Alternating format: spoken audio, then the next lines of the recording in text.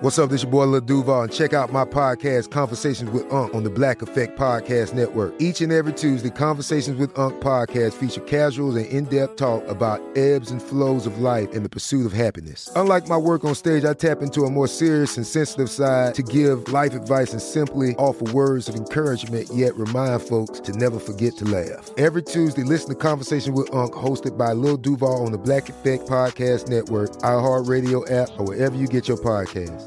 Presented by AT&T. Connecting changes everything.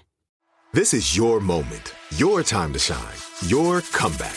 You're ready for the next step in your career, and you want an education employers respect. So you're not just going back to school, you're coming back with Purdue Global. Backed by Purdue University, one of the nation's most respected public universities, Purdue Global is built for people who bring their life experience into the online classroom. Purdue Global, Purdue's online university for working adults. Start your comeback today at purdueglobal.edu. Live Nation presents Concert Week. Now through May 14th, get $25 tickets to over 5,000 shows. That's up to 75% off a summer full of your favorite artists like 21 Savage, Alanis Morissette, Cage the Elephant, Celeste Barber, Dierks Bentley, Fade, Hootie and the Blowfish, Janet Jackson, Kidz Bop Kids, Meghan Trainor, Bissell Pluma, Sarah McLachlan. Get tickets to more than 5,000 summer shows for just $25. Until now through May 14th. Visit LiveNation.com/Concert Week to learn more and plan your summer with Sean Paul, Sum 41, 30 Seconds to Mars, and Two Door Cinema Club. Are you still searching for your perfect place to call home? Well, now is the time to buy at Fisher Homes. If you're looking to move in before the end of 2024, May could be your last opportunity to start building your dream home and close before the year's end. If you're hoping to move in even sooner, Fisher Homes also has homes that are move-in ready and waiting for you, where you can start enjoying the benefits of homeownership even faster. Schedule your personal tour with a new home advisor today at FisherHomes.com and make this spring the season you find your perfect home sweet home. Welcome to Night Call, a production of iHeartRadio. Hey there, this is Emily from Night Call.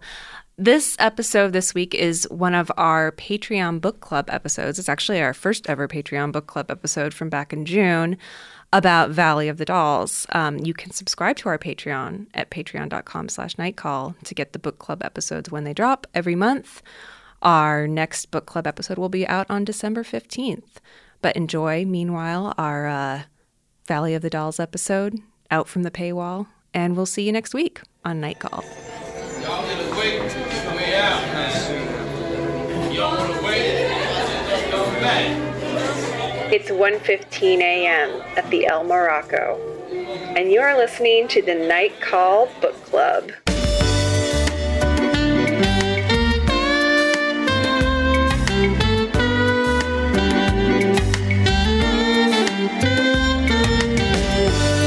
And welcome to Night Call. This is our first ever book club podcast. We have been really excited to do this for our Patreon supporters. My name is Emily Yoshida, and with me, as always, on the other end of the line in Los Angeles, I have Molly Lambert and Tess Lynch. Hello. Hello. Hello. Book club number 1. Valley of the Dolls. Maybe we should explain a little bit why this was our first ever book club pick, especially, because Tess is the one of us who has already read it before and was familiar with it.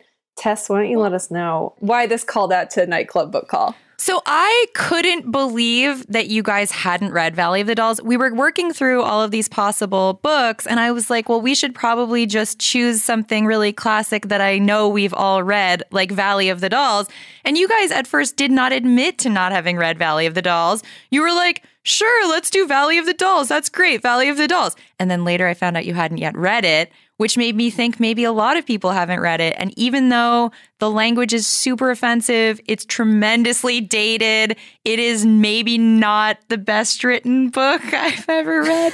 And yet, it is like the most gossipy, strange, like it when you read Valley of the Dolls, you've done part 1 of your experience. Part 2 is reading about who everybody actually was based on.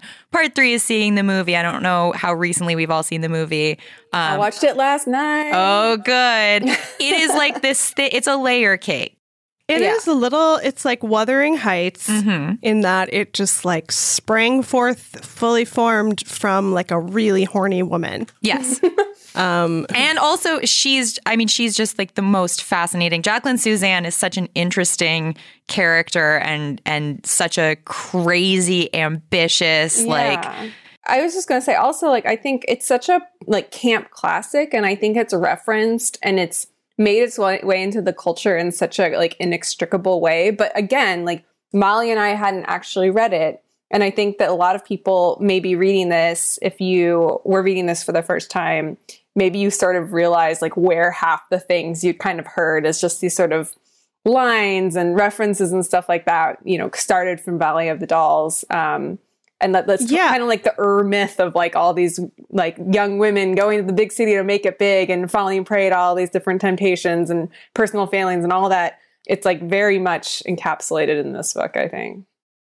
Yeah, the book was different from the movie, it turns out. Very different. Yeah. George Costanza Book Club. Yeah. Because I'd seen the movie and I'm a huge fan of Beyond the Valley of the Dolls. Which is tremendous. The Roger Ebert written sequel. Yeah.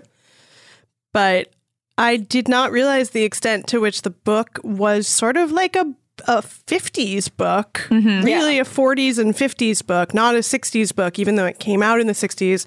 They set the movie in the 60s. Yeah, the movie is a 60s movie, but the book is about show business in the 40s and 50s at like the dawn of television. And it's when all the movie studios were pivoting to TV and everyone was like, don't pivot to video. Well, everybody was like, TV's trash. And then they were like, just kidding. It's money. It's money. We got to go do it. Like everything. There were so many things in this book that felt written through time. And the one I keep bringing up is that there's a line in like the first 50 pages or something where somebody, I think Anne, the main character, is like, why bother having television agents at all? Why doesn't everyone just have a lawyer? Yes. Well, I mean, that is essentially, she works at a law firm, but it is like an agency, a law firm, a management company. It's all of it. I was like, and then another long time went by before anyone addressed this concern again. Right. Well, let's get into Jacqueline Suzanne a little bit, because this is her debut novel. It's not her first book. Her first book was a book about her dog. Every night, Josephine! ! Which was a pretty big success. There's a fantastic article that I think is a must read once you've read Valley of the Dolls. That's in Vanity Fair. It was, I think it was published in 2000 in Vanity Fair. There's a big kind of posthumous profile of Jacqueline Suzanne and like how she came to write this book and work so much of her life and all these experiences and all these kind of starfuckery encounters that she'd had into it.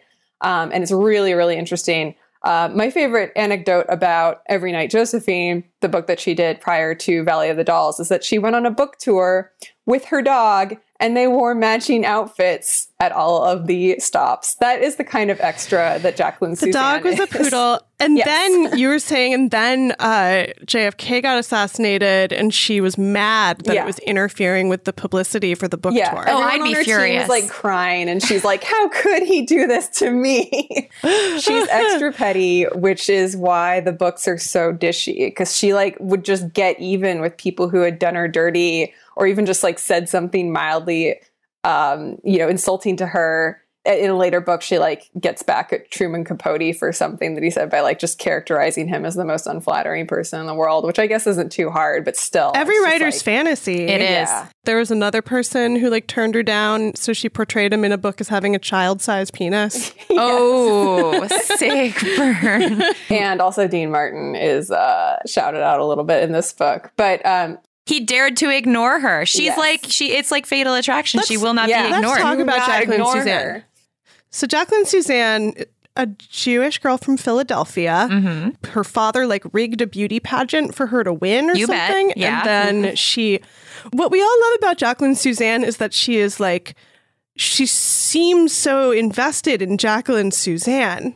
Oh, well, I mean, all of the anecdotes in this profile are like, so she just knew from a very early age that she was going to be important and she was special. She thought that she was like the most beautiful woman alive. That part, it's like, I can't help but love a woman who's like not the hottest woman, but believes she is. Yeah. Exactly. Because it's like so many dudes do that, or like, you know, your personality, force of personality carries you through. Yeah. And I love people like this. She kind of gave me like Courtney Love vibes too, of just like making a list of like famous people you want to meet and then just like putting yourself in their way. Yeah. And also of just being like, I'm the hottest person in the world. Yeah. Like, And she would not hear her detractors, which I like. Yeah. Especially in Valley of the Dolls, she writes these women who a lot of whom are so fragile. Their egos are so fragile. They're so easily destroyed by their detractors. And she just was not that. Like, she took revenge on anyone who said anything nasty to her, but it never seemed to affect her ego. Yeah. She even manages to turn around all the kind of misogynist stuff back on other women, including the people who starred in the movie of Valley of the Dolls. She wanted to be an actress. She had, you know, a lot of points in her career kind of mirror different characters in the book, but she, you know, was a spokeswoman for a lace company for a while. She would do these kind of TV presentations, not unlike, it sounds like Anne's career later, where she's the face of Gilmore or Gillian Cosmetics. Mm-hmm. Yeah, she was a lady on TV. She wrote plays with her writing partner, B. Cole, who was largely based on Anne. And she had tried to write a couple books prior to Valley of the Dolls that were sort of about women and show business and kind of like, you know, behind the scenes, dirt and gossip type stuff. There was a book that she tried to write called Underneath the Pancake, and another one called The Pink Dolls, both with B. Cole. And then finally she got to Valley of the Dolls after receiving a breast cancer diagnosis, or she had a breast cancer scare at first. And so she that kind of put the fire back in her, and she's like, I'm gonna have a bestseller, god damn it. And she did. She wrote what was the best-selling book of all time by the 1970s. And she was also the first author to have 3 consecutive books go right to the top of the New York Times bestseller list, which also I own The Love Machine. Oh, I gotta read that and one. And you should read The Love Machine as well. I thought it was interesting too how her love life really mirrored, you know, a lot of what goes on in Valley of the Dolls. So she married just to get her career off the ground. She married a press agent named Irving Mansfield. And to have stability. She it's a lot of the stuff in the book where she's like, you marry the boring guy. And he was like her business partner, her hype man, kind of. I mean, he's Mel in the book. Yeah, he's Mel, who is married to Neil, or, you know, Neely's like great love at first, and then Neely grows so big, her stardom explodes, and she has no use for Mel. Yeah, but she cheated with a bunch of Jewish comics. That was like in this profile. They're like her whole deal. They were like she was so horned up for Joey Brown. Yeah, this made me laugh so much. Joey Lewis. No.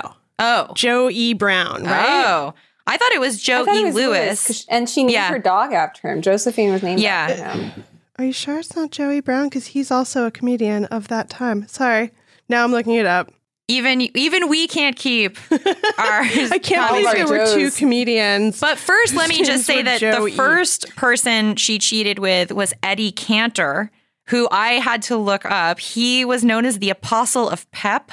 And he was like a radio and stage star, and like I think later TV and movie. Very familiar with Eddie Cantor. Okay, yeah, tell us. But so he would have bits about his family. He had like 5 kids, but he was cheating on his wife Ida. Yeah, I mean this whole thing. Like, what's interesting that's like in the story about her that's not so much in the book is like everybody is Jewish, actually, and sort of almost everybody involved in this scene is like a New York Jew from the suburbs who like wanted to make it in theater. Yeah, like she's from Philadelphia.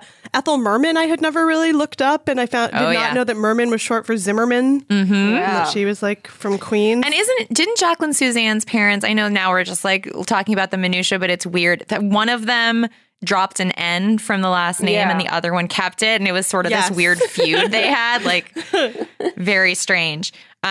So yeah, Joey Lewis. Was it Lewis or Brown? I don't. Just go with the legend. Let's just assume it's Joey Lewis, who was Frank Sinatra's friend, was her, I think, second affair listed in the profile. But there were probably many more. Lewis. Okay, good.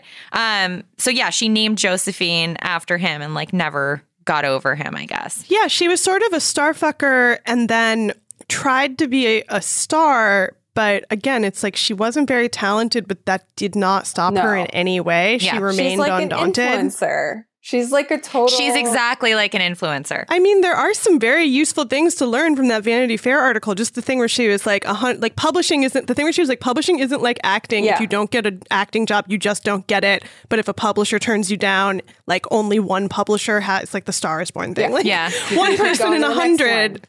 Yeah. Yeah, which is good advice. Yeah. I think what's interesting besides her affairs is that I feel like the article kind of hints at this, and I think it definitely comes through in Valley of the Dolls as well, is that like, aside from these affairs with men, like I think her kind of girl crushes, like semi-stalking, but like then become friends with your idol type thing was maybe like those were almost like more important emotionally for her. And becoming friends with Ethel Merman. And then, getting rebuffed by her at some point. And just like that hurt seems to like last longer than... But it's also, they might have been shopping. Well, we don't know. Yeah, we don't know. There's a lot there was, didn't she have an affair with Carol Landis? Yeah. Landis, who is the real Jennifer North. Yeah. I looked up all these people. Yeah. So I need to know. There are three main characters in Valley of the Dolls. There's Anne Wells. Anne Wells, who a lot of people thought was Grace Kelly, but is essentially Jacqueline Suzanne. She's like a wealthy debutante who comes to New York to make it in the big city. And she never wants to go back to Lawrenceville. Never wants to go back to Lawrenceville. She shan't go back. Is that she hates Lawrenceville. I would think. Yeah. I think But then she really won't get into why. She hates the provincial, small-minded people. She wants to go meet all the nutty people in New York, and then she does, but too much. She's straight-laced. She's and very she's a little boring. She's like a 24-year-old virgin. She's 19 at the opening of the book. So she's 19 and Neely is 17 and Jennifer is 25 but lying and saying she's 19. Yeah. So Neely O'Hara is the Judy Garland. She started being based on a friend of Jacqueline Suzanne's named Elfie that she met at a boarding house, who was like a sprightly vaudevillian. And then the character sort of turns into Judy Garland. And then Jennifer North is apparently, people thought it was Marilyn Monroe, but it is a composite of various professionally hot women. Carol Landis, Joyce Matthews, who is Milton Berle's ex-wife. But I still think you read it and it's really hard to say that it wasn't also Marilyn Monroe. Right, well, it's a composite, but it's like a lot of like showgirls. It's like people that are type. It's like a specific take on on an archetype, which is why I think it has power. It doesn't make sense for it to be Marilyn Monroe because Marilyn Monroe is a great actress and was like working on things that she, wanted to become a better actor. Wasn't like, oh, I'm not hot anymore, time to die. Right. And she didn't just go straight to doing the French art films. Yeah. But there were a lot of women clearly that Jacqueline Suzanne knew just in the theater, New York theater milieu that were like not that talented, but were super hot and were going to like cash in on it while they could, but like didn't have a plan after that. Right. Well, Jennifer's plan was ruined. I mean, her plan was always to settle down and have a million babies. And I think that was kind of like the Marilyn Monroe part of it was that was like her big plan and it didn't work out. More than any of the other two because she never had it. And Neely also never had it being a showbiz kid from the beginning. But Neely had more talent, and so she felt like there was more of a future with her in that. And Jennifer had this attitude of much more just like, I'm hot, I'm going to use that as long as I have it, but, try to find some security before it's too late. Like, that's her kind of thing. Also, Jennifer, wasn't it like her mother and grandmother were always trying to like drain money from her? So then she married a prince, and then the prince was a broke prince. What luck. And all this happens off stage before we even. It's like possibly two of the most interesting things in Jennifer's life happened before we like officially meet her. Many interesting things happened in Jennifer's life. We'll get to that. So the first third of the book is a really long chapter that is just following Anne coming to New York, getting the job with Henry Bellamy, meeting. I swear to God, I thought it was Leon. I was saying Leon in my head the whole time. And then the movie is Lion, which sounds so stupid. Isn't it Lion Burke? His name's Lion. Lion. Which is so silly. Yeah, it's very silly. But he's a Brit. He's a war vet. He worked at the law firm and now he's come back. But he's like not so jazzed on his job. And he really just wants to write. And Anne is totally into him. All the girls in the office are. He's just kind of like a known man about town. And they kind of have this flirtation. But Anne, unfortunately, attracts the attention of a millionaire in disguise, which is not in the movie, but is also just like, I hated that this thought floated into my head, but like, it's like, this is Mary suing though, because Anne the whole thing, that's what made it feel a little like Twilight, was it was sort of like, it also feels like someone who sets out to write a book and puts a lot of thought, like just makes it go really slow for the first part, because you're like, I am writing a book. And you're like, wait, things have to happen now. And then it all starts happening like incredibly fast. Literally, I don't think anything tragic happens until page 222 or so. Or a lot of it is just like, oh, I accidentally got engaged to this man I don't want to be engaged to, but comical misunderstandings keep preventing me from telling him that I don't want to marry him. She's basically like accidentally gets engaged, or like she tries to say no, but he doesn't really hear her, to like a young Donald Trump, basically. Yeah. And like has to hang out like with Donald Trump Sr. and him at the El Morocco, which was a real club that really had zebra striped upholstery and was a hot spot. It was a big like post-prohibition hot spot in New York. It honestly sounds amazing, because people keep being like, they'll go to like a fancy place and kind of be like, oh, I wish we were at just El Morocco where everything's like really relaxed and casual. I was like, man, El Morocco sounds great. Sounds so great. So chill. There's stars in the ceiling. Yeah. There's like a whole orchestra there. They refer to like an orchestra warming up there. Like, can you imagine going out to a club and there's a fucking orchestra there? And yet it's a very relaxed club. Everything I know about those kinds of clubs comes from old movies and like Scorsese movies. Yes. And it always does seem delightful. Bring it back. Delightful. Yeah. Bring back full orchestra about, like, performances. Who's sitting ringside, and like, you know, the people that you see, you're very like, everybody's just like rubbernecking, seeing who's who at the club that night. Which is that also where they introduce the idea of Siberia, the place where they seat people who aren't important, and the people don't know because they're not even cool enough to know that they're stuck there. Yes, yeah. No, it's great. There's a lot of stuff that happens at the El Morocco. Anne meets Helen Lawson, who's a client of the law firm. She's a stage vet. She's beloved. She's Ethel Merman. And the book goes on and on about how she's talented, but she's so ugly and old. Well, it's not. 35. They keep saying how she's 34 when she is God, old when they and say how sagging and bloated. When she's old and disgusting, and then they're like she's 35. A lot of this book made me kind of want to like take a pill and go to sleep forever. Well, you know what? It makes you realize how much the whole 40s and 50s would make you as a woman want to take a pill and go to sleep. Yeah. And like, no wonder Gloria Steinem was like, fuck this book. Right. Because it does really make being a woman seem like a horrible nightmare. Oh, yeah. Which it can totally be. Right. But it presents reporting, I would say. Right. It presents no alternatives to that, which is interesting because like Jacqueline Suzanne herself, it sounds like, was like sort of in an open marriage and like. Well, this is the thing about all of the Anne stuff and this first third of the book and the way that Anne is characterized, because, you know, even though Anne's character herself is really based on, it sounds like really based on this writing partner of hers who's like a New England type, blonde, icy, all of that. Like a lot of her career really reflects Jacqueline Suzanne's, but the way that Anne is just sort of like, oh, I don't know if I want to marry a millionaire. I don't know if I want to have this like $1,000 a week contract with this makeup company. I don't know. I'm not really into it. I'd rather just like, she's not into, like, everything is just put upon her. Yeah. She's the least interesting character for sure. Oh, yeah. She's supposed to be the sympathetic main character. But she's also the best she's written. Not a striver. And so it's like kind of disingenuous to me because I'm like, but this is Jacqueline Suzanne if Jacqueline Suzanne didn't give a shit.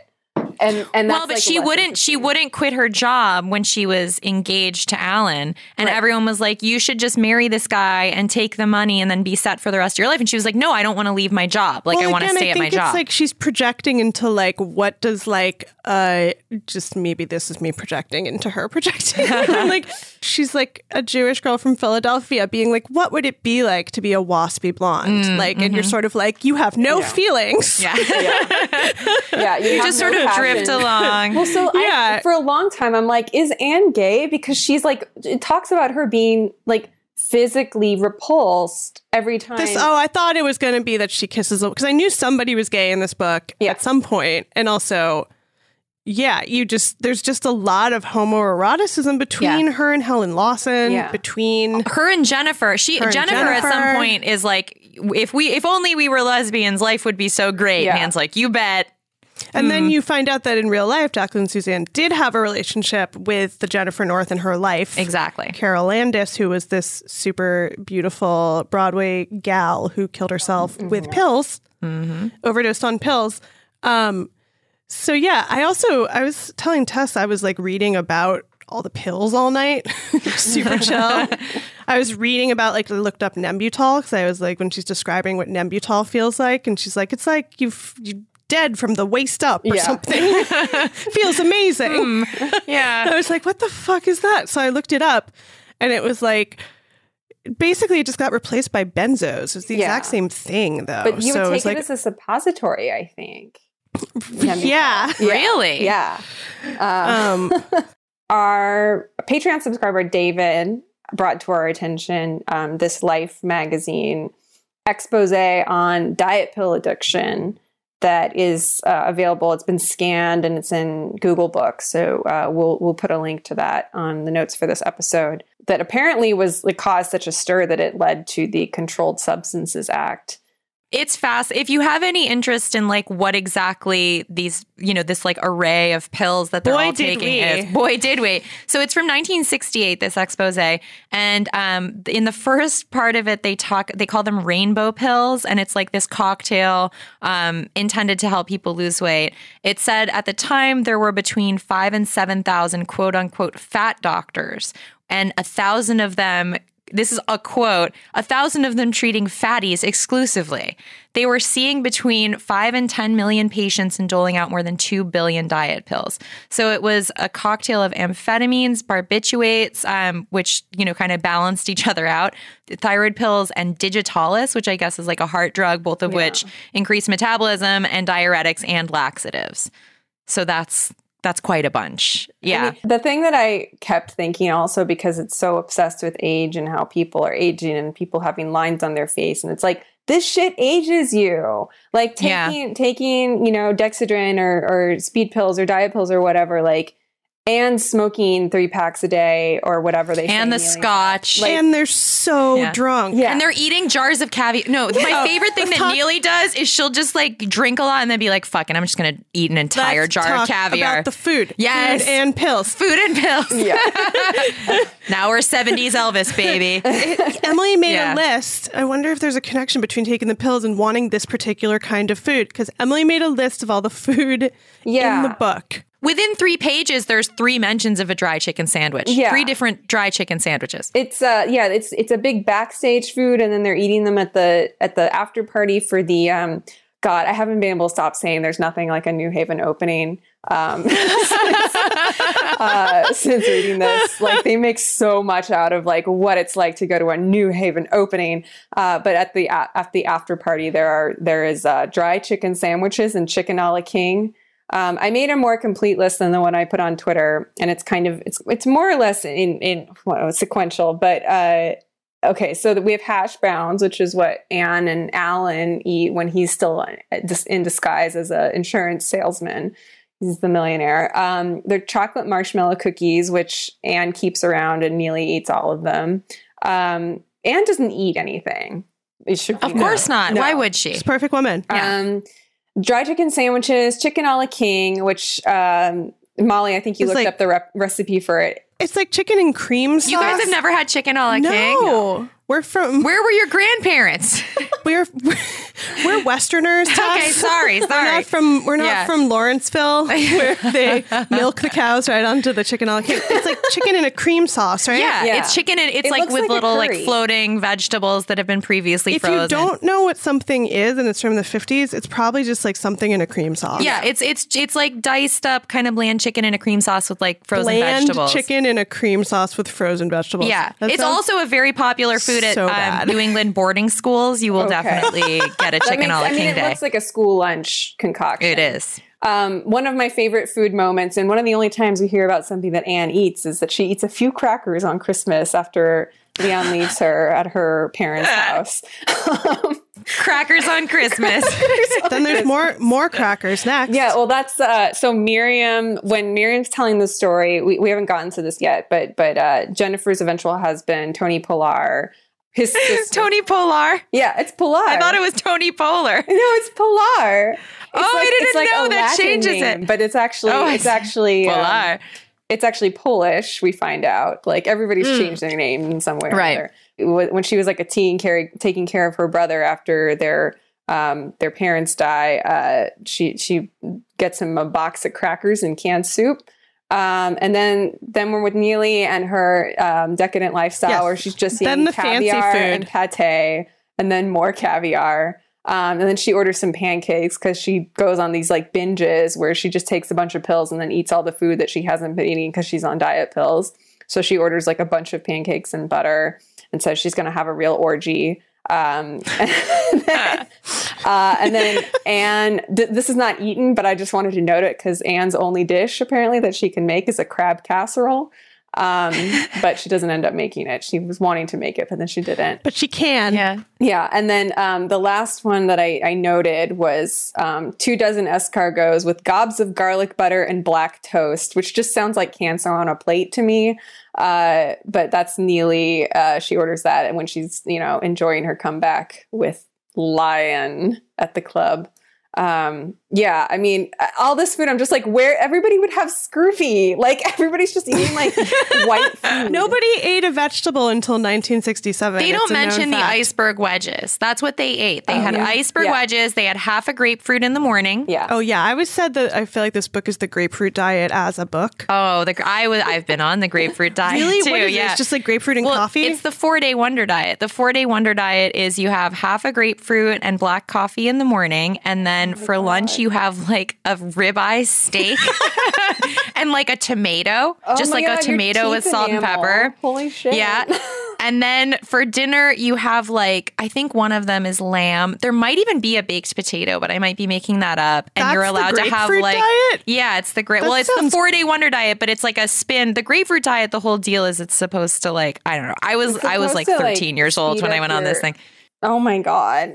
Did you learn about it from this book? I found a printout of the 4-day wonder diet at it was clipped from a newspaper, I believe, at my grandmother's house. Of course, and I went on it. Yellowing like clip out from like Women's World magazine and be like, that's the diet for me. It totally works. It makes you very grumpy and it makes you feel like you're going to faint because there's no sugar at all. There's so many weird relics of women's culture of the past in this book. There's one where they're talking about Jennifer and it's like she did her nightly breast firming exercises that everyone does before they go to bed. But weirdly, they had like they even called them frownies. But they make frownies that you buy now. No, some of that stuff where they're like, you gotta like regular women can go out, but like stars have to stay home and like cover their face in plaster. Yeah, in the little V-shaped plaster that is like the same as a. Because they sell frownies. I wake up every morning and I'm making the worst scowl, and I have a line that doesn't go away till like the middle of the morning.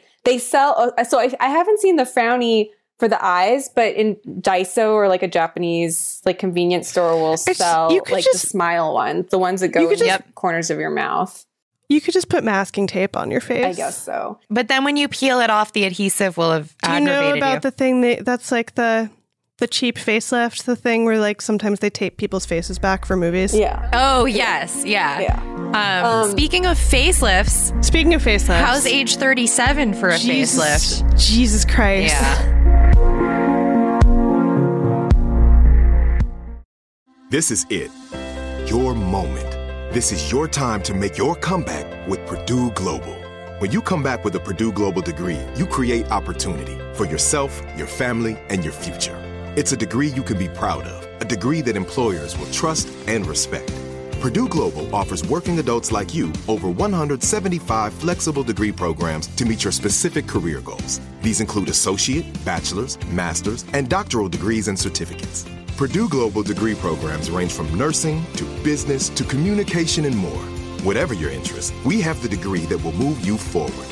You have the knowledge, you have the experience. Now it's time to get credit for the work you've done and earn the recognition you deserve with Purdue Global, Purdue's online university for working adults. You know you're worth it. We do too. So don't wait another second to get the degree that will take your career to the next level. Start your comeback today at purdueglobal.edu.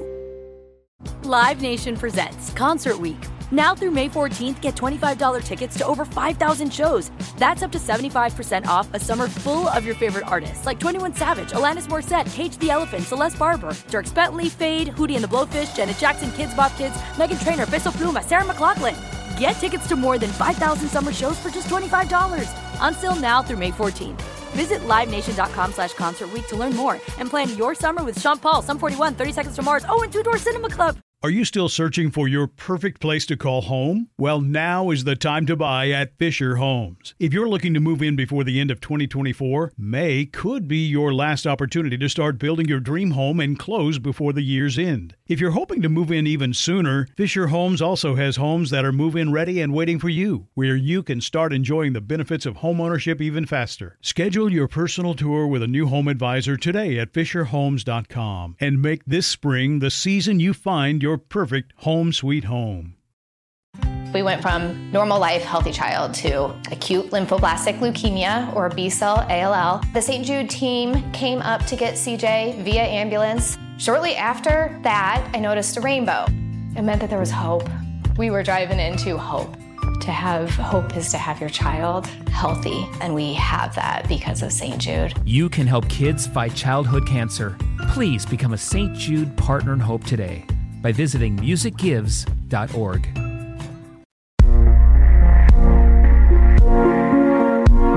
Well, let's go into Jennifer, because once we leave Anne, we get into Jennifer for a while. We go to her point of view. We hear about her past at the Switzerland boarding school, where she has her first love, her first romance with a girl named Maria. Apparently, like during the aftermath of World War II. We had a email from a listener actually that kind of touches on this, a couple things. So we can get into both of them. But this is from Eric, who writes, "When I opened the book, I saw the 1966 copyright and I thought, neat, but it's not. It's really not at all. The slurs make it almost unreadable. I assume it's a faithful reproduction of how people talked back then, but yeesh, or perhaps geez. It's also jarring how often people casually touch Anne's face, especially given how clear it's made that she's reserved to the point of being standoffish. The treatment of World War II is fascinating. The main depiction I've seen in fiction of civilian life during World War II is It's a Wonderful Life. And comparing even Mr. Potter tripping in to Maria indifferently swanning around Europe as the world burned is a shock too. Maria and Jennifer basically hole up at her family's castle while Spain is literally at war, and they have this she's basically protected because her family has gobs of money, and Jennifer kind of just lives with her for a while, and Maria buys all her clothes and kind of takes care of her, and then she eventually gets tired of it and decides to go back to the States and finds she tells her mom that she to send word that she needs to go back to the States so she can have an easy out. But that's revealed in flashback, and then doesn't really come up again, but is certainly it never comes up again. No. It's weird. Super weird. I thought this book was I'm so naive. I thought this book was going to have a happy ending where Jennifer gets back together with her girlfriend from the past, or realizes she's gay and that men have been treating her so badly and she needs to just get away from men. Yeah. That is not what happens. It's the opposite of what happens. It's the opposite. It's so sad. It's really Jennifer's plotline is it's tragic, and I feel like it also the tragedies that happen to Jennifer are very closely related to the painful things in Jacqueline Suzanne's life. So they're definitely they kind of are out of sync with the rest of the book. Because they feel very deeply personal, and it's so tragic. Yeah. And even, Jennifer gets involved with a singer named Tony Polar. Short for Polarski. Yes. Yeah. Which is, did we already talk about how it's based on Dean Martin because he slighted her? Because I still can't get over that. No, we haven't talked about it, but it's great. Yeah. She basically stalks him. Yeah. He gets rebuffed by Dean Martin at one point and then like writes him as this like actually like mentally disabled person, which is so rude. It's insane. It's insane. But it's also like at first you just think he's kind of just like, you know, empty inside and just not like a very interesting man. Well, it's only way later. He rapes her. Yeah. Like he literally, yeah. she's on the phone, I think with her mom, and he like rapes her while she's on the phone with her mom. Like, yeah. So you think he's like a terrible, but you don't know that there's like an element out of his control. You just think that he's like an awful person. I was telling Tess that I'm actually reading Dino, the Nick Tosches biography of Dean Martin for Karina Longworth's new book club podcast, Friend of Night Call, Karina. And a lot of what people say about Dean Martin is like it made me be like, is this based on Dean Martin? Like, is this true? And then it's not. But there is a lot of stuff about Dean Martin that's just like he was inscrutable even to his closest friends. Right. Nobody could get inside. There was his wife, who I think he also beat maybe. His wife was like, he was either the most interesting man, there was either so much going on, like more going on than anyone's ever had going on inside, or nothing. Right. And you just couldn't tell because he was such a 50s man that you just like could not get inside. Nobody ever got inside. So maybe a little bit like Tony Poehler. Maybe. Yeah. So I was waiting for something very Lannister-y to be going on with Tony and his sister Miriam. It's implied, but that's not, it doesn't go that way. They kiss on the lips in the movie, and I was like, oh, are we going to go in a different direction here? But no, she's just been taking care of him because, so they had, their mom was like a Coney Island waitress who like slept around a bunch, and they had two different dads, and Tony's dad apparently had this kind of genetic disorder that was passed on to Tony that she knew about. He had like seizures as a kid, and she had to take care of him in absolute poverty. And then he joined the church choir, and that's when they realized he could sing like an angel, and that he was going to be their ticket. So she just basically tried to hide this for as long as possible until it became impossible to hide, and tried to get as much money out of him as a singer until then.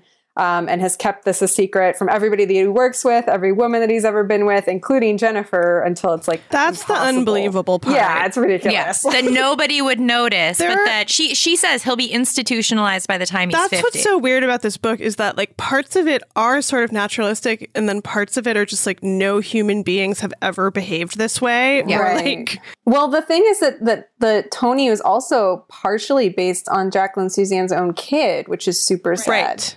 She had a kid who had basically sounded like his symptoms were similar to Tony's as a kid, except he wasn't able to really pass, and he was sent away to sanitarium or an institution, and they kept, hoping that he'd get better and be able to. They gave him shock treatment. Yeah. They gave him shock treatment also, as a baby. Yeah, he was severely autistic and I think nonverbal. I think they said he had in the Vanity Fair profile. They said he had 3 words: mom, dad, and God damn it. And then those went away. But before he was born and when he was an infant, before they knew that there was anything going on with him, Jacqueline Suzanne would take out these full-page ads. One of them said, "This is show business, conceived by Irving Mansfield," with pictures of all the things he'd done. The new Sam Levinson show, conceived by Irving Mansfield. Arthur Godfrey's Talent Scouts, conceived by Irving Mansfield. The Stork Club, conceived by Irving Mansfield. And beneath this proud scroll of credits ran a photograph of a smiling little boy accompanied by the caption, Guy Mansfield, conceived by Irving Mansfield. And then an asterisk, in association with Jacqueline Suzanne. They're and everybody people says in the world. It's like the first little Psalm West. Yep. Yeah. But everybody said too that that's when Jacqueline Suzanne, she was so heartbroken, and apparently she and Irving Mansfield, they didn't like abandon Guy. They still held out hope that he could be rehabilitated, and then that's when she started taking the pills, and also when she got her dog Josephine, which kind of like took the place of Guy, which is also super tragic. Yeah, it seems like she was kind of shut off emotionally in a lot of ways, because there's also somebody says this kind of sad thing about her later where they're like, oh, she like didn't understand how to like have the emotional part of sex. She just was like so focused on like the doing it that she like never realized there was another level that could be achieved. Yeah, I mean, we should talk about the sex scenes because that's where this comes up in this article is that like she, you know, was getting edits and notes from her editor and they were like, do you want to like go a little bit more into the emotional part of these sex scenes and stuff? You know, like the first scene with Anne and like Anne losing her virginity to Lion. I hate saying that. It's Leon in my head. But Jackie objected.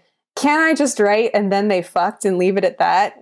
Jackie had far more sensitivity writing the sex scenes between women, which is true. But yeah, I think, Tess, were you calling them like anatomically confusing or like there's something?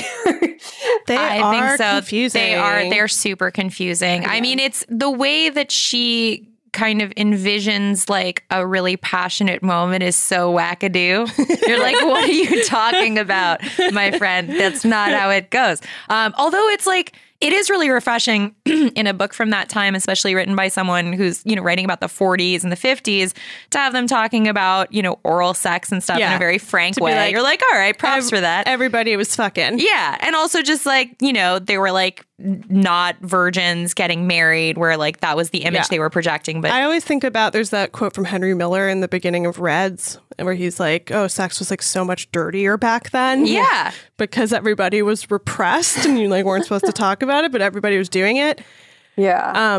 My one of the lines I've highlighted in this scene, this first scene where Anne and Leon finally hook up in New Haven, is that she doesn't have an orgasm the first time, but then when she does, she says she kissed his face eagerly. I function, Leon. I'm a woman.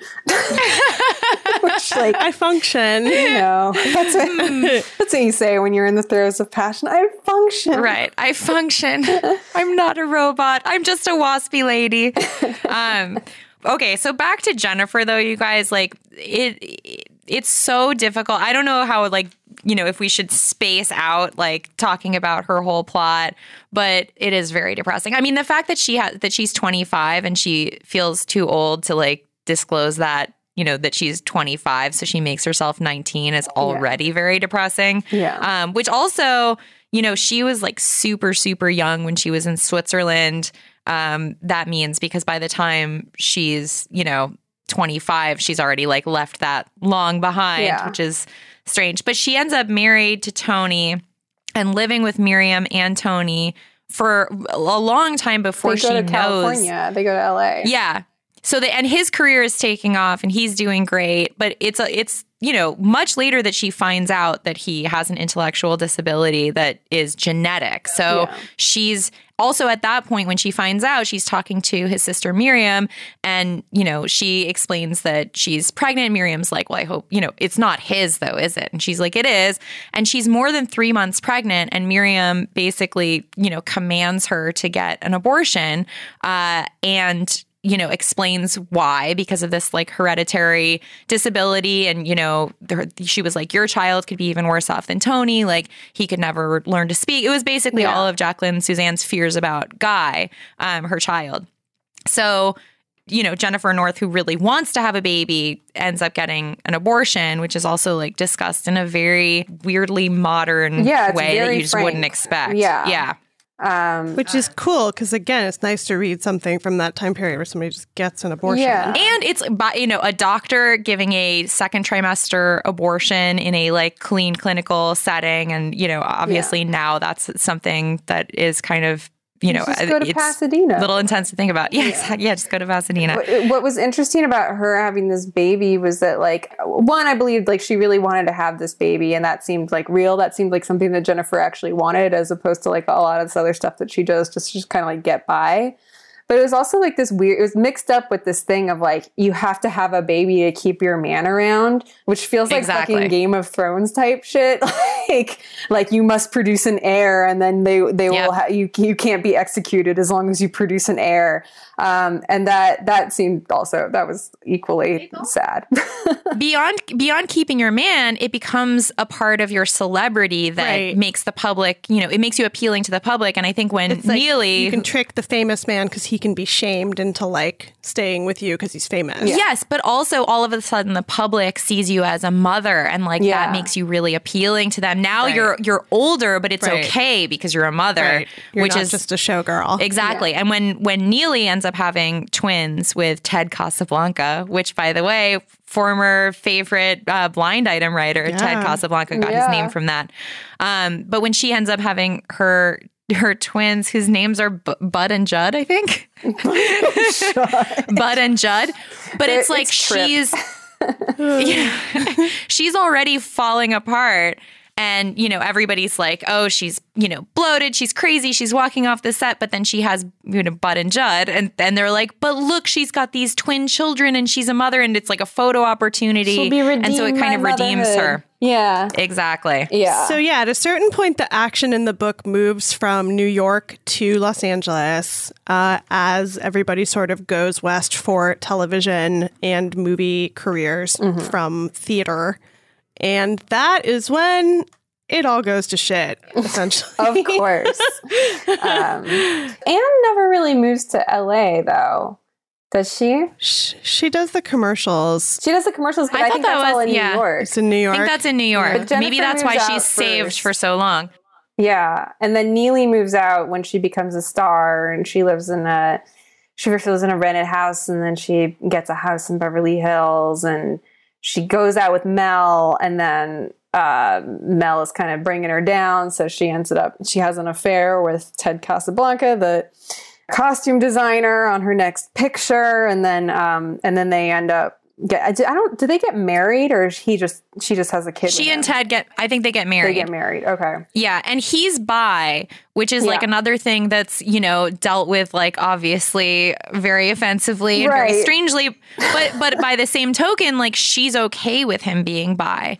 And she's mad when he cheats on her with a woman because she was like, I thought, you know, I was like so powerful and like almost emasculating that you were like with a man, so that, like, you know, but it's not the same. It's not like a threat to me. Right. But yeah, she catches him in her pool with another woman and, quote, your dingle blowing in the breeze, and then like dumps a, you know, bottle of booze into the pool to disinfect it from whatever they've been doing in there, because she's like, my children wade around in this.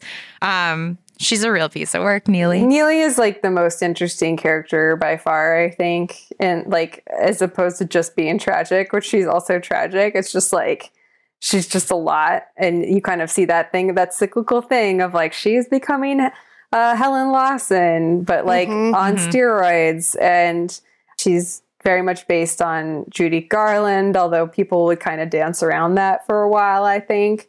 I found a video of a Q&A, a panel with Bruce Vilanch and Patty Duke. Oh my God.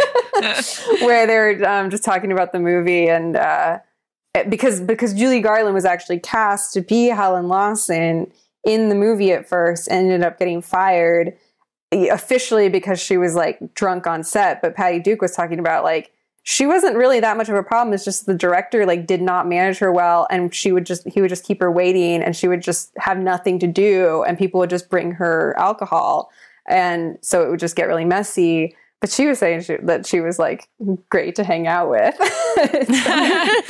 Well, a couple interesting things that I found out about the character Neely is that she was also, in addition to Judy Garland, apparently based on Betty Hutton, because Betty Hutton was in Panama Hattie with Ethel Merman, and Ethel Merman felt threatened and cut her song. And to make up for it, they whisked Betty off to Hollywood, which also happens to Neely.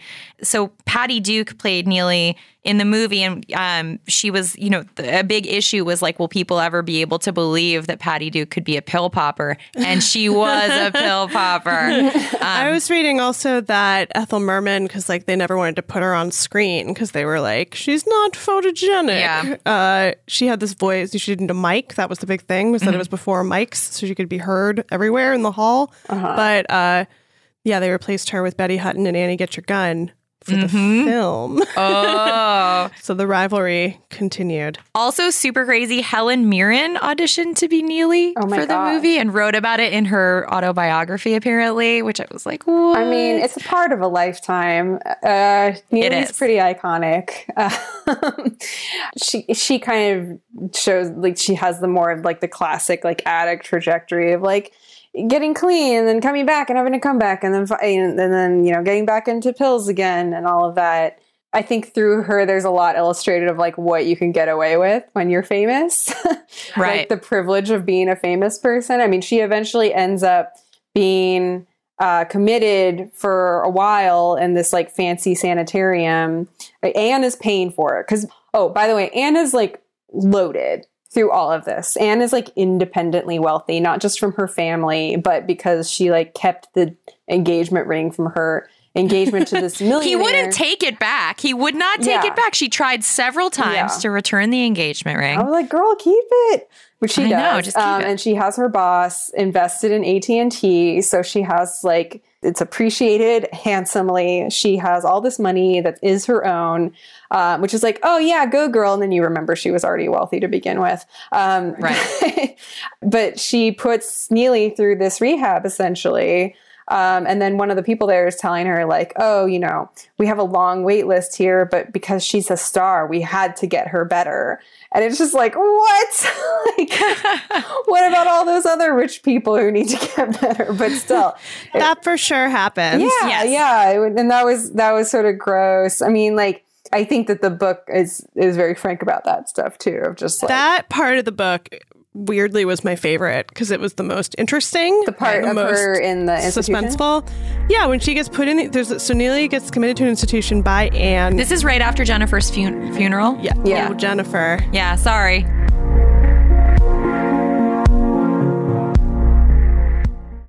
This is it. Your moment. This is your time to make your comeback with Purdue Global. When you come back with a Purdue Global degree, you create opportunity for yourself, your family, and your future. It's a degree you can be proud of, a degree that employers will trust and respect. Purdue Global offers working adults like you over 175 flexible degree programs to meet your specific career goals. These include associate, bachelor's, master's, and doctoral degrees and certificates. Purdue Global degree programs range from nursing to business to communication and more. Whatever your interest, we have the degree that will move you forward. You have the knowledge, you have the experience. Now it's time to get credit for the work you've done and earn the recognition you deserve with Purdue Global, Purdue's online university for working adults. You know you're worth it. We do too. So don't wait another second to get the degree that will take your career to the next level. Start your comeback today at purdueglobal.edu. Live Nation presents Concert Week. Now through May 14th, get $25 tickets to over 5,000 shows. That's up to 75% off a summer full of your favorite artists like 21 Savage, Alanis Morissette, Cage the Elephant, Celeste Barber, Dierks Bentley, Fade, Hootie and the Blowfish, Janet Jackson, Kids Bop Kids, Meghan Trainor, Peso Pluma, Sarah McLachlan. Get tickets to more than 5,000 summer shows for just $25. Until now through May 14th. Visit LiveNation.com/Concert Week to learn more and plan your summer with Sean Paul, Sum 41, 30 Seconds to Mars, and Two Door Cinema Club. Are you still searching for your perfect place to call home? Well, now is the time to buy at Fisher Homes. If you're looking to move in before the end of 2024, May could be your last opportunity to start building your dream home and close before the year's end. If you're hoping to move in even sooner, Fisher Homes also has homes that are move-in ready and waiting for you, where you can start enjoying the benefits of homeownership even faster. Schedule your personal tour with a new home advisor today at FisherHomes.com and make this spring the season you find your perfect home sweet home. We went from normal life, healthy child to acute lymphoblastic leukemia or B-cell ALL. The St. Jude team came up to get CJ via ambulance. Shortly after that, I noticed a rainbow. It meant that there was hope. We were driving into hope. To have hope is to have your child healthy, and we have that because of St. Jude. You can help kids fight childhood cancer. Please become a St. Jude Partner in Hope today by visiting musicgives.org.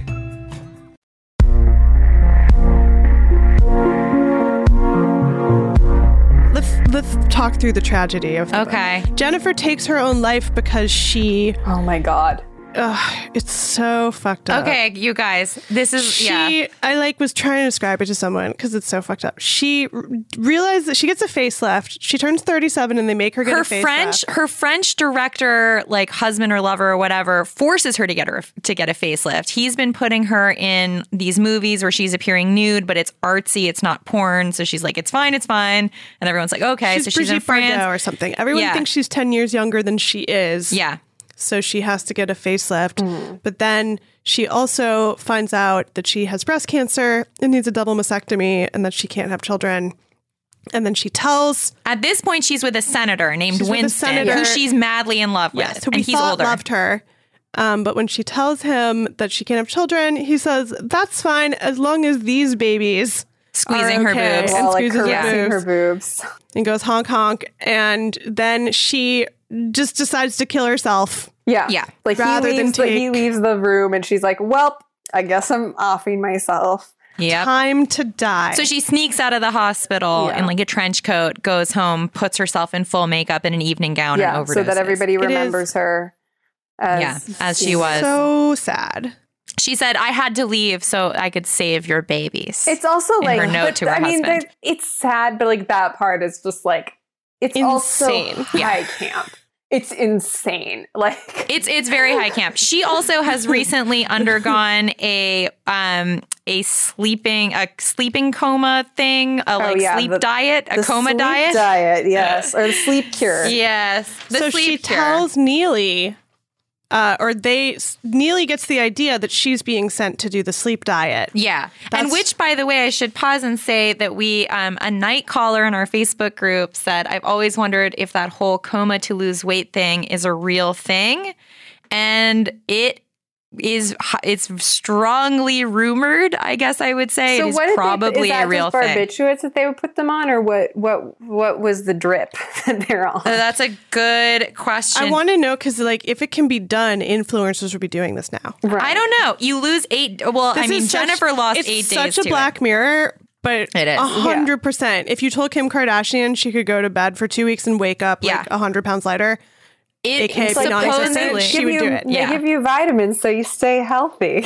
And they walk you around, but you're sleepwalking. But apparently it was something that Elvis did in the 70s. They walk you around? Yeah, because otherwise you die because you need circulation. But they walk you to the bathroom. Because you're so out of it. Yeah. That's so scary. Who would do that? Elvis? If you want a really long nap. I mean, haven't you ever been in a place where you're like, I wish I could sleep for a week? I mean, I certainly have. Well, when they were talking about the sleep thing, I also thought they were talking about like a rest cure, which like I've always been like, sure, a rest cure. But you have to go to the beach and like breathe the good air, like Victorian. That's just a vacation. Medicine. Yeah, just a vacation.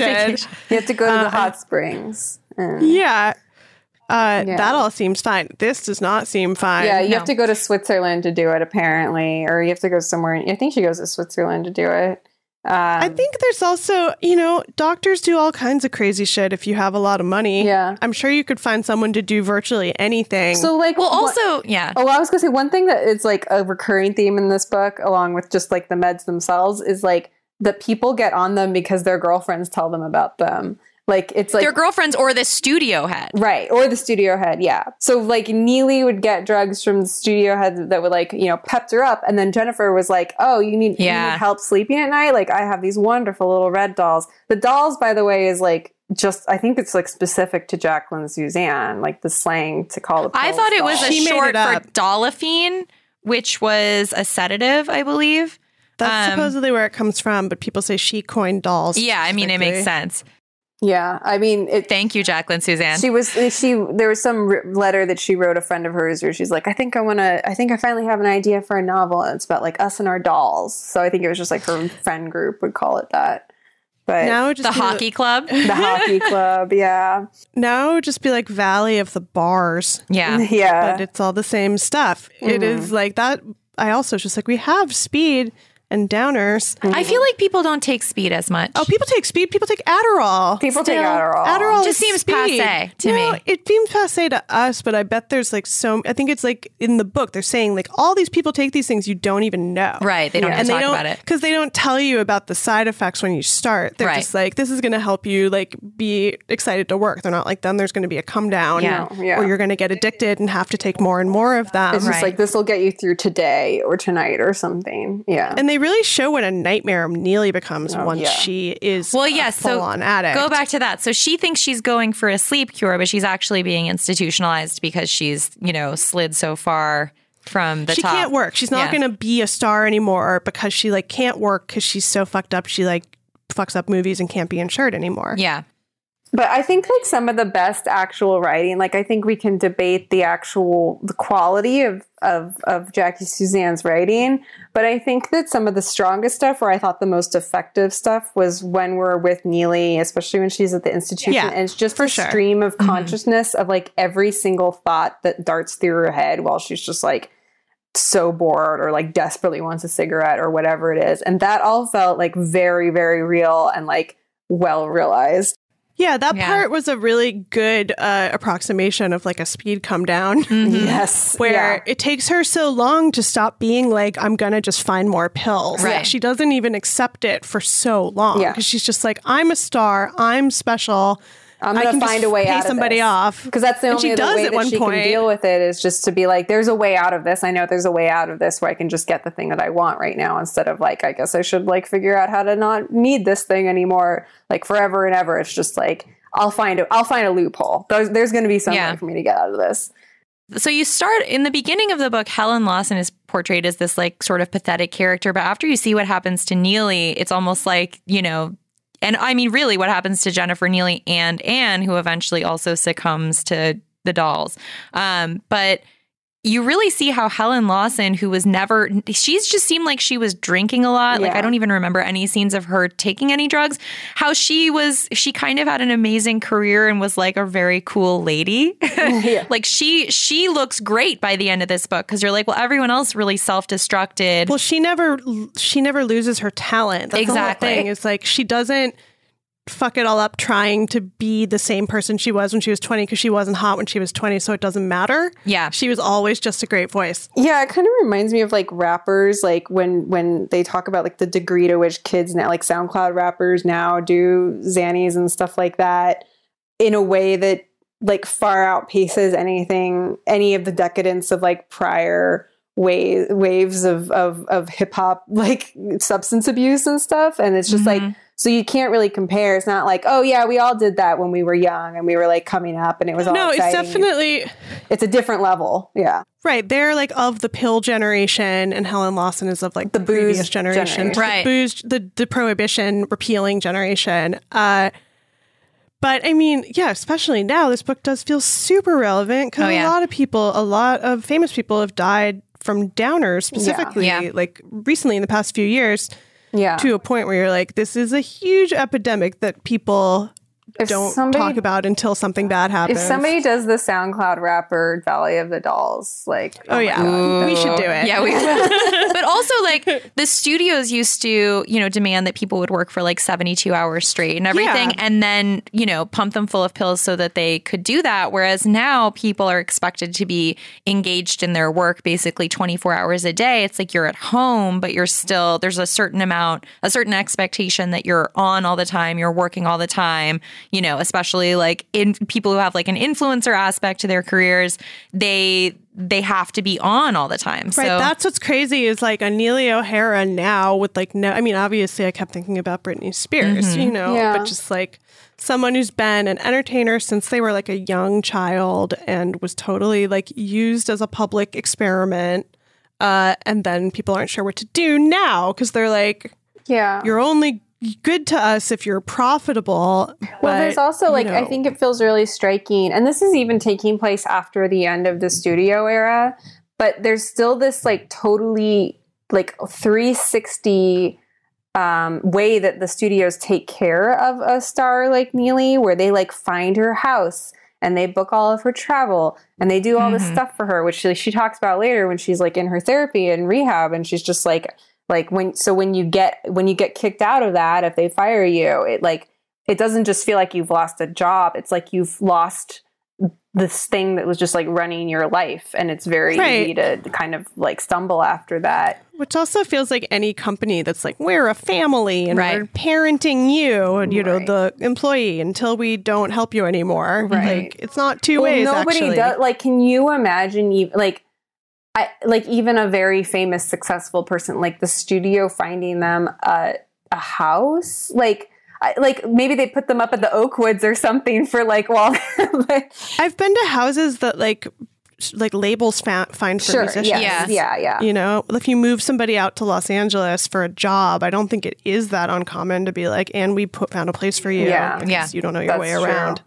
And it happens to be near the place you work, so you have to always be on time for work. I think a lot of studios and like tech companies would love it if everybody had tech companies for sure. Yeah. Like Disney invented the tech campus because he wanted everybody to live around the studio in Burbank so that you could just always come to work. Well, that's another thing that's weird because like Helen Lawson being older, she's like 15 years older than them. You would think would be kind of the product of that, like more than any of them, that she would be more controlled by the studio, more controlled by a manager. But she was never in Hollywood.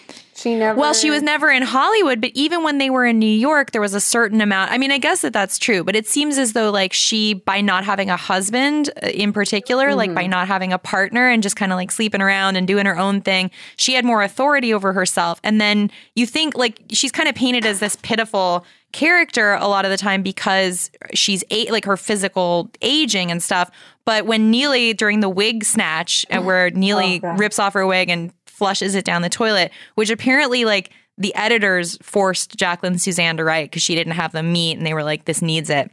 But it's interesting because it's like, you know, Helen has lost, like she's lost her hair, she's lost like her looks apparently, but you know, Neely is going to end up losing all of that and more by giving herself over to this system, whereas like Helen, by kind of having control over her career, keeps control over her dignity. Like Helen also still just goes home and like hangs out in her king size bed surrounded by pictures of herself. And it's like, okay, sure. Like maybe she's lonely and she's kind of like manipulative of people and stuff, but like, it's not the worst life in the world. Well, you can sense that Jacqueline Suzanne like did respect Ethel Merman and did think that because there's no prototype for like a powerful older woman who can like come in and like pick a guy to fuck and all the things that she writes about powerful men being able to do, being like Gino walks in and like every hot girl in the room comes over because he's got money and they know it. It's like, well, why shouldn't that work for Helen Lawson too? Like she should have like a pool boy at least, you know, to just like sponge off of her. Yeah.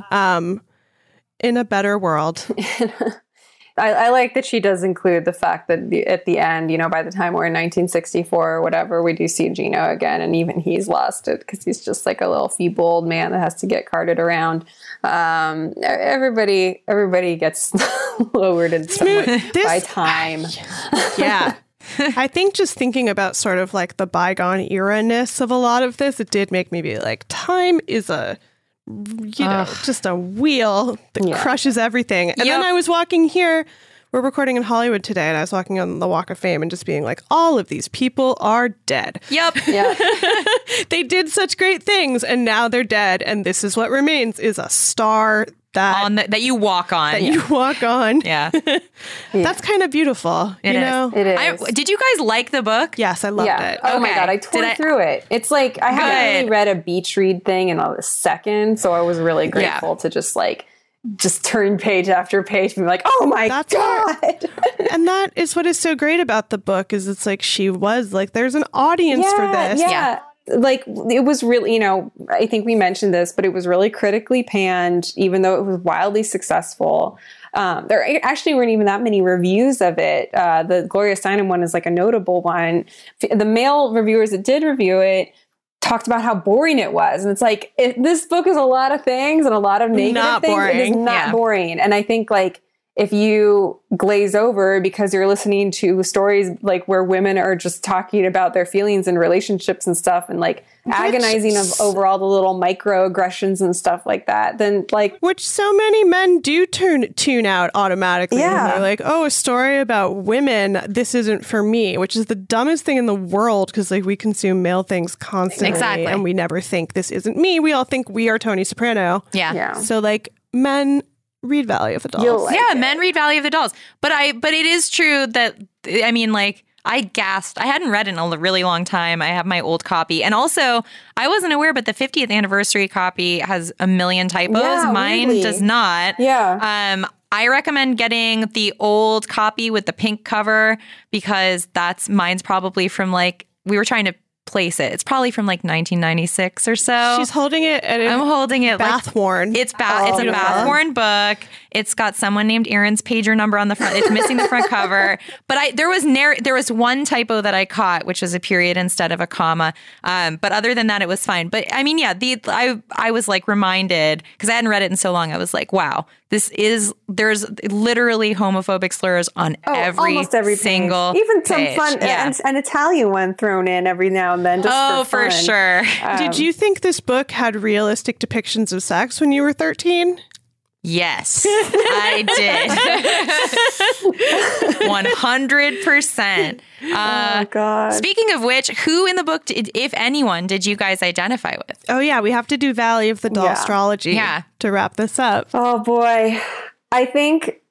Well, do you guys know who yours is? Because my answer is complicated. I want to hear your answer. Okay. If it's complicated. I honestly think if I have to choose just one person, it's Leon/Lion. Like, dude, that's so funny. I was like, I wonder if Emily is going to go with Lion. It honestly is. Like, I don't know. The whole, like, I was like out loud groaning when he starts telling Anne that he's not going to be a lawyer and instead he's going to write a book. And I'm like, no, don't. Like, both for her and also for him. I was just like, don't. He's like such a fuckboy, but like also like I feel like I've said many of his lines before to people. Are you a fuckboy, Emily? I have been a fuckboy perhaps in the past. Well, the sad ending of the book is that Anne ends up with him and then realizes he is just going to cheat on her for the rest of her life. Well, also because he Neely is pairing off with Lion for a while too, which is so upsetting. Neely gets out of rehab. They get together, which makes no sense. And she is fine with it for some reason. She doesn't want to upset the apple cart. Yeah. Only after Leon has like repeatedly and like horribly talked about her weight and how unsightly and grotesque she is now that she's put on a few pounds after, not being on diet pills for a while. And then she loses weight again, I guess because she's in love with him. And then he ends up getting with her anyway. It's also like a super betrayal of Anne by Neely. That's the thing. That's the problem. Like, no one is nice. Who cares about Lion in that scenario? No one's nice to each other in this book at all. I know. All the women are so cutthroat to each other. Yeah. So which cutthroat woman are you, Molly? I love Jennifer North, obviously. She's the best. She is the best. She's the most interesting because she's not, I don't know. She like accepts her assets, but just has like a whole interior life that's completely separate from them. Yeah, tragic showgirl is like, that's the thing too, is you're like, she's born too early. Like, just a few years later and she would like be free from a lot of this bullshit. Or like at least maybe somebody would be like, I just want like some hippie to be like, Jennifer, so you're okay. Speaking of hippies, also mentioned in, I think, the Vanity Fair article was that Jacqueline Suzanne was supposed to be at Sharon Tate's house. Yes. On that fateful night. Yeah. Sharon Tate played, of course, she was Jennifer invited North to in dinner. the film. But also, was it Joan Didion or somebody else maybe who said the thing like after everybody was supposedly going to be at Sharon Tate's for dinner that night and then said I think it was a house that kind of circulated with Hollywood people because it was owned by Terry Melcher, who's Doris Day's son. Who they were actually trying to kill. Yeah, Doris Day said, don't hang out with that guy. Yeah. So that also makes it sad in the movie, obviously. Sharon Tate is involved. Yeah. My answer of who I am in this book, I knew from the very first page that I am Henry Bellamy. Oh my God, yes! I love Henry is the so boss much. man. Yes. He never marries because his only true love was Helen Lawson. Yep. At one point he says that they had a passionate affair and then he was like, I know it's super sad, but I just never got over her. But I was like, this guy... There's so something decent. about this guy. Yeah, like, he's a decent guy. As a man of the time, he is very decent. Yeah. He's and I thought that he was... He's a good male boss in like a horrible world otherwise in the book. And it's like, of course, as a male boss obsessed with an aging Broadway star, I can see myself. I learned so much about Ethel Merman, including that she was married to Ernest Borgnine for like 3 months. And wait, but tell the best part about that. What? The chapter in her book. Oh, yes, there's a blank page in her book. Yeah, the chapter, My Marriage to Ernest Borgnine, is a blank page. There you go. Oh, man. Well, guys, this was a romp. This was a fun romp. I'm so happy you guys read it. Yeah, this was a really great way to inaugurate our book club. Thank you so much for suggesting it, Tess. And my pleasure. I want to say I've never in my life finished a book for a book club before until now. Hooray! Well, speaking of that, the book club will be continuing. Yes. Who would like to announce our next pick? Yeah. I will take the honor. Our next pick is Ghostland by Colin Dickey, a tour of haunted things. That is also very Night Call. Yeah. Of course. We're big fans of Colin Dickey. Maybe one day we will convince him to come on the podcast. Oh, for sure. That would be great. We will start working on that now. But go out and pick up Ghostland, or if you are a Patreon subscriber, which you obviously are, if you are listening to this podcast, and thank you very much for your support. We will have the link up soon for Skylight, who are continuing to be our partners for the book club, and which we are so grateful for. And they'll have a code for a discount for the book that you can order and have shipped anywhere, even if you don't live in Los Angeles. So look out for that. If it's not up now, it will be soon. And as always, if you have any questions or comments about anything, including Valley of the Dolls, leave us a night call at 240-46-NIGHT. Yeah. Well, I think maybe like we can take some calls about this book and next month's, and I don't know, like maybe we can kind of have a kind of rotating. The book club's an open circuit. But also be sure to, when we post this on the Patreon, the comments are wide open, and you can discuss the book among fellow book clubbers on there as well. And just like dolls, pass it along to your friends. Pass the book along. Pass the book. Pass the knowledge that this book club exists and that they can be in a secret club that only cool people know about. The Night Call Book Club. Absolutely. Well, thanks everybody for listening. Thank you so much for supporting the Patreon. We're so grateful for everybody, especially all y'all. Thank you so much, especially to all you level 5 seekers on up, for supporting the podcast so far. We're looking forward to next month's book club. And be sure to stay tuned for live shows, for our next newsletter, for all the good stuff we have coming for our Patreon subscribers. Thanks for being here, and we'll see you all next month.